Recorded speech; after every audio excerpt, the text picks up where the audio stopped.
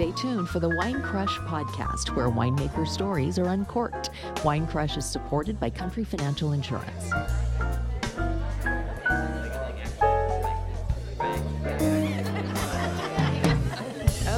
cool. Here we go. Welcome to Wine Crush, where winemakers tell the stories behind the vine. I'm your host, Heidi Moore. We are glad to have you here for the 6th episode of Wine Crush.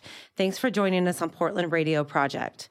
Today, we will hear 2 new and intriguing wine stories. The first from a proprietor of a local urban winery, and the second will feature another family winery whose use of Prohibition-era heirloom grapes gives them a unique spot in the Pacific Northwest. So explaining the meaning of RAM wines, because there is an acronym behind it, is Roger Marks. Thanks so much, Heidi. Yes. So the name actually comes from a set of family initials, and it's not a vanity thing. They do happen to be my initials, but they're actually my grandfather's initials. I was named after him.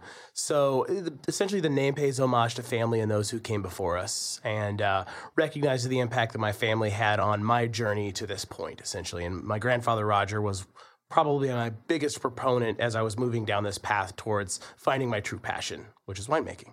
Yeah, we talked about that when I was at the winery, and you were kind of explaining just your journey, because you started in the Washington area where there's lots of Washington wine, yet somehow you made it to Portland. So let's see where your journey and your trail kind of starts and how you ended up here. Sure. So if we rewind, go back to, let's see, I would say it was 2007 that I had the epiphany doing a wine tasting up at Kiona Vineyards up on the Red Mountain of Washington State. They do a spring barrel event up there every year, and I was doing a barrel tasting with one of their winemakers with a group of other people. But we were doing, it was a Cabernet Franc, and it was done in 4 ways. One with new French oak, neutral French oak, new American oak, and neutral American oak. And comparing those treatments and then doing, blending trials on the spot with them. And that's the point at which I had my epiphany that this is what I really have a passion for. Up until that point, I really hadn't found that moment for myself. So everybody seems to have like that aha moment where the wine hits them, and it hits them kind of right between the eyes, and they're like, this is it. This is the vintage that I love, or this is, the style I love. So yours was that. Absolutely. So was your family into wine? No, actually. Outside of the consumption of wine, no. No family history there in terms of the production. But like I said, when I had that epiphany and I shared that with my family after the fact, they were all very supportive of me going down this road. Then it was a question of, okay, great. So I have an interest in the science behind this and the process. Now what the heck do I do, essentially? And that's when I started attending school. Washington State University, through their extension campus out in Prosser, has programs for viticulture and enology, the science of winemaking. And so I did both of those while at the same time doing volunteer and some spot paid work at wineries here in the greater Portland area. And then I was running out to Prosser, to their extension campus regularly. This is, a couple of months out of the year for a long weekend out there to do the hands-on stuff as well over the course of basically a 4-year span. Sure. So your first course of study was not wine, if I remember right. I started off with the viticulture side of things because I wanted to learn about the growth and the cultivation of the wine grapes. Which is super important, because, with other episodes, we've talked to, the winemakers, and they're like, in their opinion, the wine starts in the vineyard itself, not in the barrel. Oh, absolutely. Yes. It's true that you could make a fantastic wine from great grapes, but you could make a terrible wine from great grapes as well. The bottom line is, if you are sourcing grapes that are not up to the quality standard, then you're not going to be able to produce a quality wine, honestly. And so I wanted to make sure that I had a handle on that side of things. And my takeaway from that was honestly that I have so much respect for the growers. It's not an arena that I think that I would find myself in, just because there's a level of difficulty to that and a lot of variability, especially due to the seasonality and the pest pressure and everything. But I wanted to make sure that I had a good handle on that. Sure. So you started in Washington, and that's kind of where this all blossomed and bloomed, and you ended up in Portland. So where and why did you end up down here? I actually ended up coming down to Portland. It was, I think, 2003 that I moved down here. I got a degree in information systems in Eastern Washington right around the time that 2 things happened. Number 1, the tech bubble burst, and number 2, I realized that I wasn't super excited about being the person that interfaced with the folks that knew everything about the people side of things and everything about the technology side of things. And so took that business degree, found retail employment down here, and relocated to this area, but with no real clear path for what I really wanted to do with myself when I grow up. So Well, you kind of landed in a great place. There's lots of wine down here. So we're going to talk more about your wine in just a minute, and we're just going to take a quick break, and we'll be right back with Roger Marks. You're listening to the PRP Podcast Co-op on Portland Radio Project at 99.1 in the heart of Portland and streaming worldwide at prp.fm. Welcome back to Wine Crush, the podcast where wine stories are uncorked. I'm Heidi Moore. Our guest today is Roger Marks from Ram Cellars, and he's told us about his story and how he got to Portland from Washington and got himself into the wine industry. But now we're going to talk about some wine, because when I stopped and saw you at your tasting room in Portland there, you had an entire lineup of wine for us to try. It wasn't just a couple varietals. It wasn't just a couple bottles. You have an impressive lineup for being a smaller winery in Portland. It's a fairly wide range of varietals, but with sourcing grapes from different sites across the Northwest, it gives me the flexibility to choose to work with some things that are maybe outside the spectrum for what you would typically expect from this area. So. Yeah, the one thing that really caught my attention, I mean, they were all delicious, and really enjoyed all of them that we went through, and you explained all of it awesomely. But you had a really cool lineup of rosé, which, as we know, rosé is one of my favorites because it's just a great all-around wine to drink with friends. But you have 4 rosés, and then you had an orange wine. So let's talk about those briefly, and then we'll move into some of your other varietals and what you're doing differently. Sure. Yeah. So rosés-wise, for the 2017 vintage, that was actually the first year that Ram Cellars has produced rosés. Produced a rosé of Pinot Noir, a rosé of Cabernet Franc, and a rosé of Tempranillo. And then I also crafted a blend of the rosés of Tempranillo and Pinot Noir based on the relative aspects of each of those rosés on their own as well. And then to reference the orange wine, also chose to do a full skin contact fermented Gewürztraminer as well, which created that nice copper-colored orange wine that you had the chance to enjoy when we met. Yeah, something that I had not seen before, and maybe I'm just a novice, but it was just kind of fun seeing something completely out of the ordinary with you. And speaking of rosés, you brought us a nice bottle today of the Tempranillo because you knew that was my favorite. Thank you so much. Of course. Yeah, it's great for an almost summer day. So let's talk about some of your reds. So you have quite a few reds and, a wide range from Pinot up through the big reds. Yeah. Pinot Noir is in the pipeline. That one right now is hanging out in barrel for a little bit longer because 2017 was the first vintage that I brought the Pinot in. But the core reds as part of the lineup are a Cabernet Franc, a Malbec, and then also a Tempranillo, which, of course, in order to source those grapes, I can't get that stuff in our area. You can't really grow those varietals in the Willamette Valley per se. So for the Malbec and the Cabernet Franc, I sourced those from a vineyard site in central eastern Washington, nestled along the Columbia River Gorge, just on the Washington side, a couple hours out to the east. And then for the Tempranillo, I actually sourced that from a vineyard site about 8 miles out of Roseburg, kind of in the hills down there in the Umpqua Valley. And in the case of the Tempranillo, certainly that varietal is available from that Washington site that I picked from for the other 2 reds, but there's just something about the soil and the climate down in the Umpqua and Rogue Valleys, in my opinion, that makes for a better Tempranillo, which is why I choose to work with that Roseburg site. Sure. And it seems like, what your palate says and what your personal taste is. I mean, it necessarily isn't right or wrong. It's yours.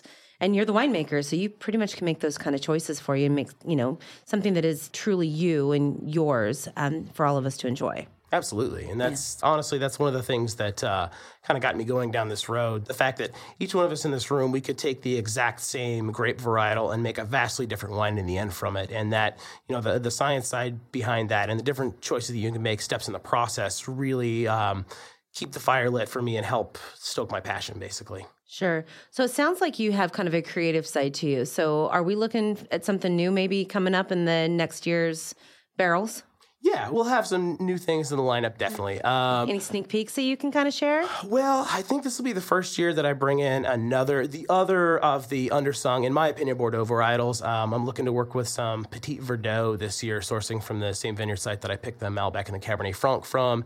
And I think that this year I will end up producing a white wine from one of the red grape varietals as well. So some fun things coming down the pipeline. Yeah, no kidding. That sounds pretty impressive. So let's move on to the next subject here in just a little bit. But thank you for telling us about the wines, and we'll be right back.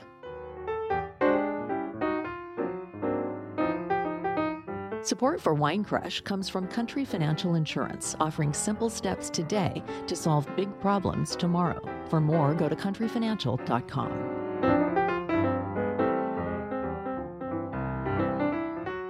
We are back with Roger Marks from Ram Cellars, who was just telling us all about his wine, and we also got a sneak peek that was coming up in the next vintage, hopefully. So being in Portland, you're in a unique spot in that you're not in a traditional AVA, which we associate with a lot of the other wineries out in the heart of the valley and, Dundee Carlton.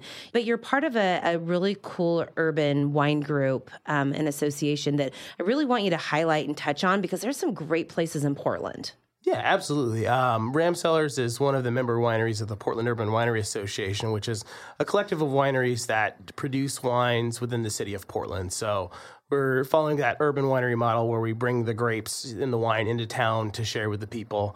One of the things that brings us together is the fact that we all face those same unique challenges where certainly in a more rural setting, you've got a lot more space to work with and a lot more capability to, if you need more space, if you need to move things outside to create more space, you have that option.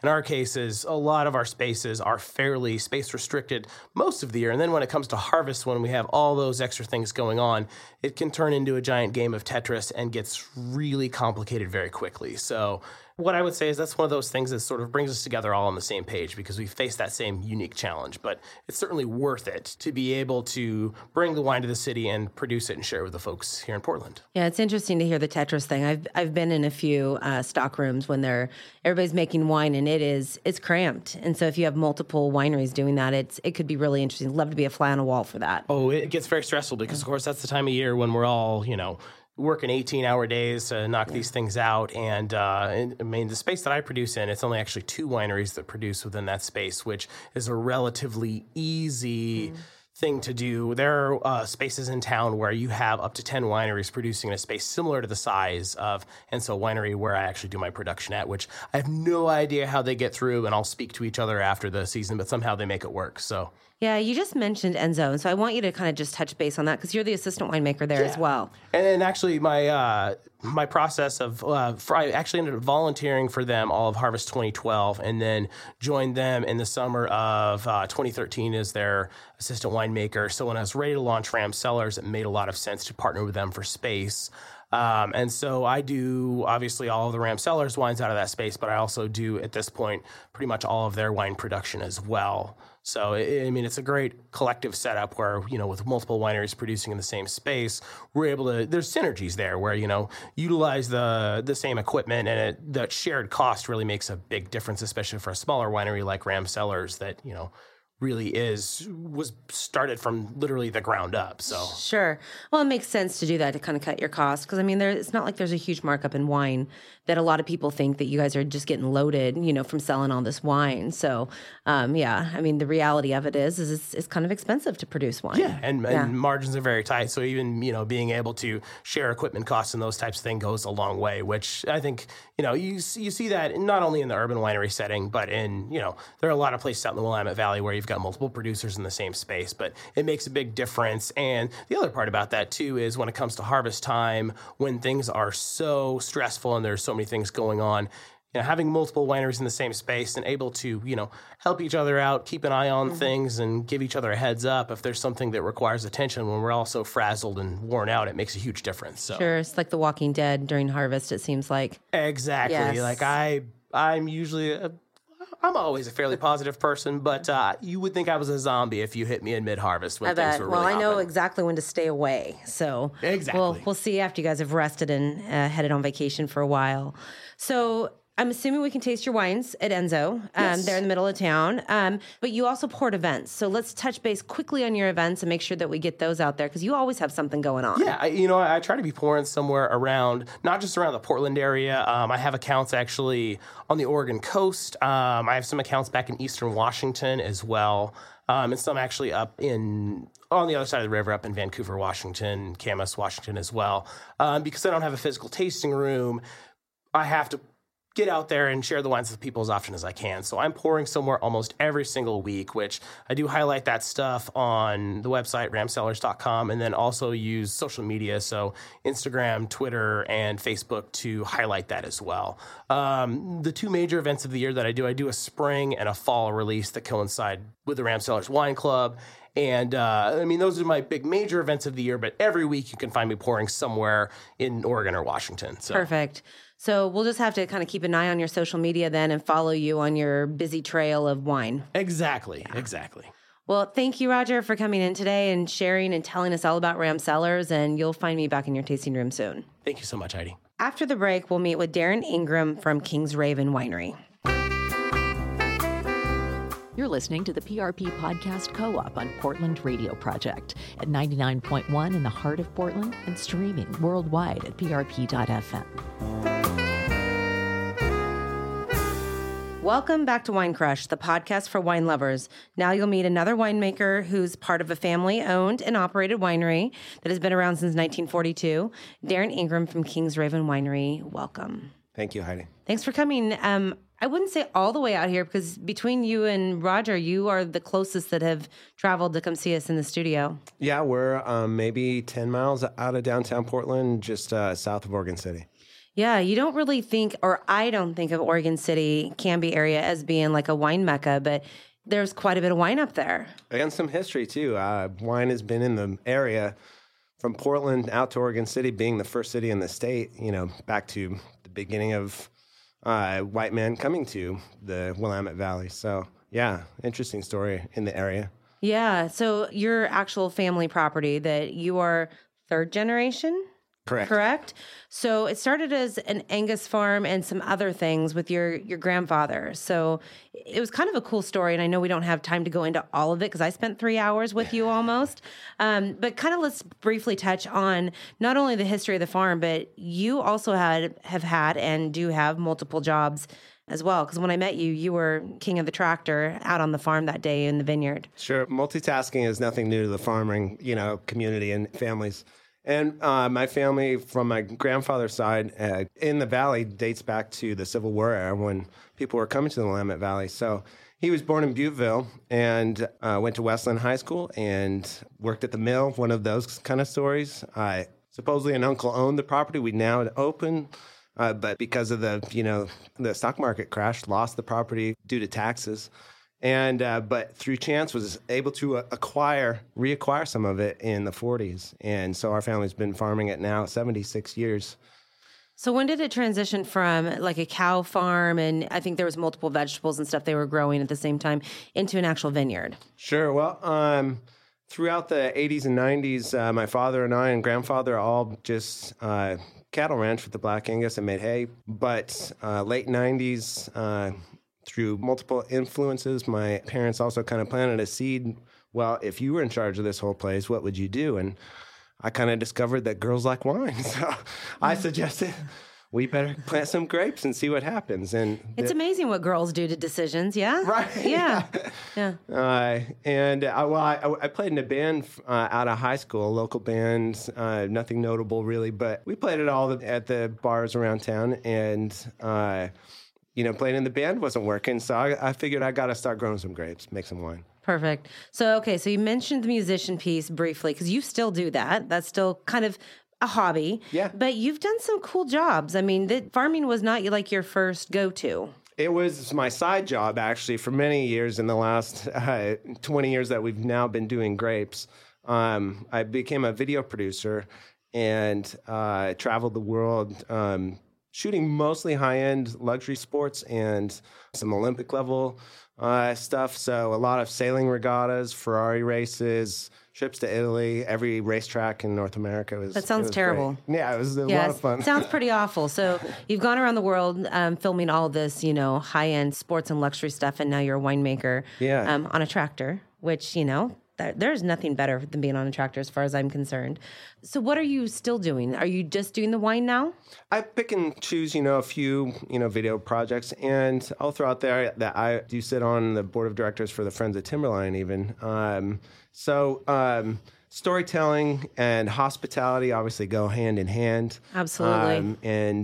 So learning that craft of storytelling through video producing has really kind of, became synergistic with the tuning everything in, from the weather to growing the grapes myself, making the wine myself, and then sharing the story with everybody. What good is the effort if we can't all sit down and experience it together? So Sure. No, I think that's a great view. So we're going to talk about your wine because that has a completely different view than the normal as well, and we'll come right back. Support for Wine Crush comes from Country Financial Insurance, offering simple steps today to solve big problems tomorrow. For more, go to countryfinancial.com.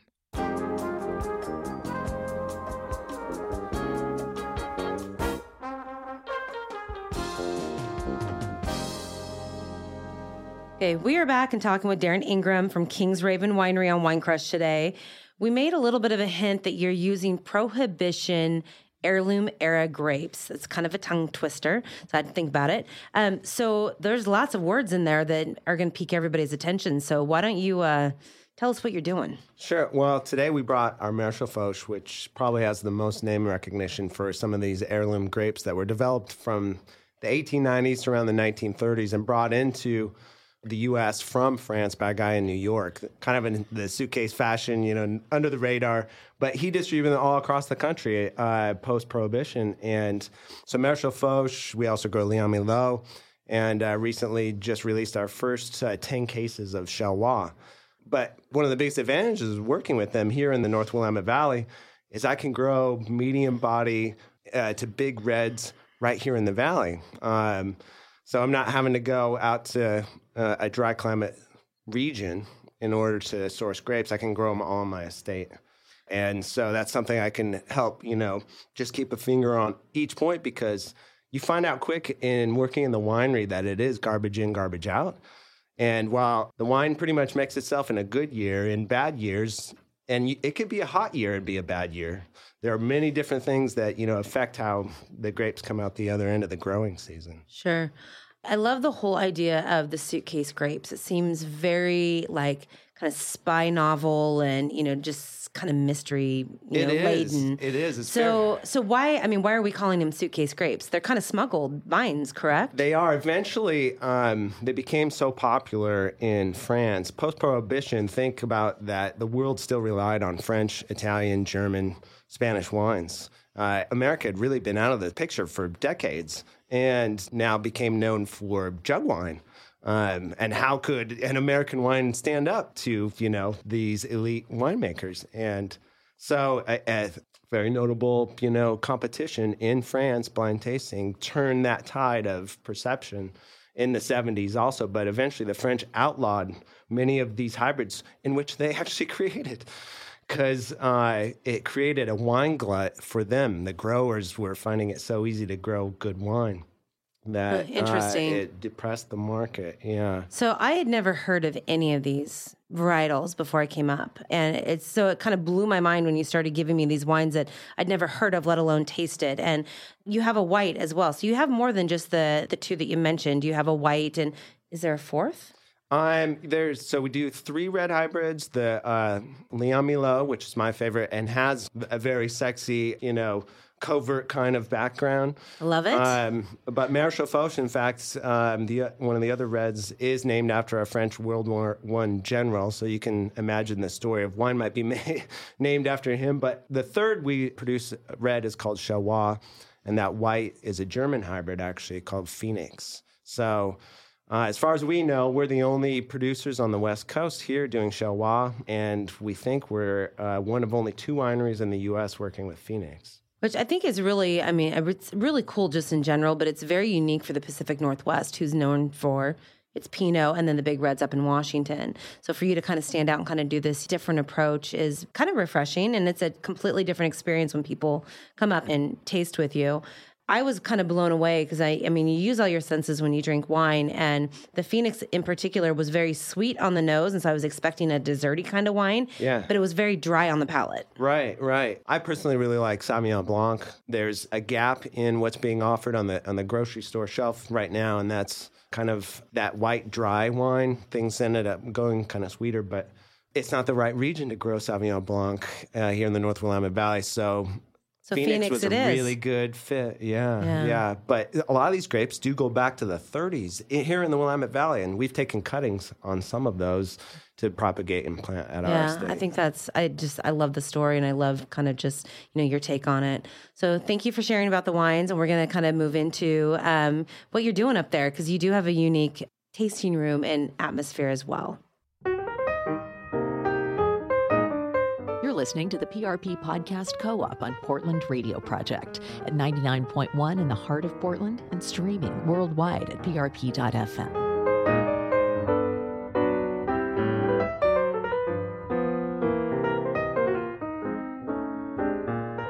Welcome back to Wine Crush, the podcast chock full of winemakers' stories uncorked. I'm your host, Heidi Moore, and we have Darren from King's Raven Winery in the studio with us. So, okay, we've talked wine, we've talked your background, we've talked Prohibition a little bit, we've talked spy novels, but you guys have a lot of really cool things going on up at the winery itself. I mean, you're up on the hill, it's fairly rural between Canby and Oregon City, but tell me what you're doing. Even just the tasting room is different than everything else you're seeing in the valley. Sure.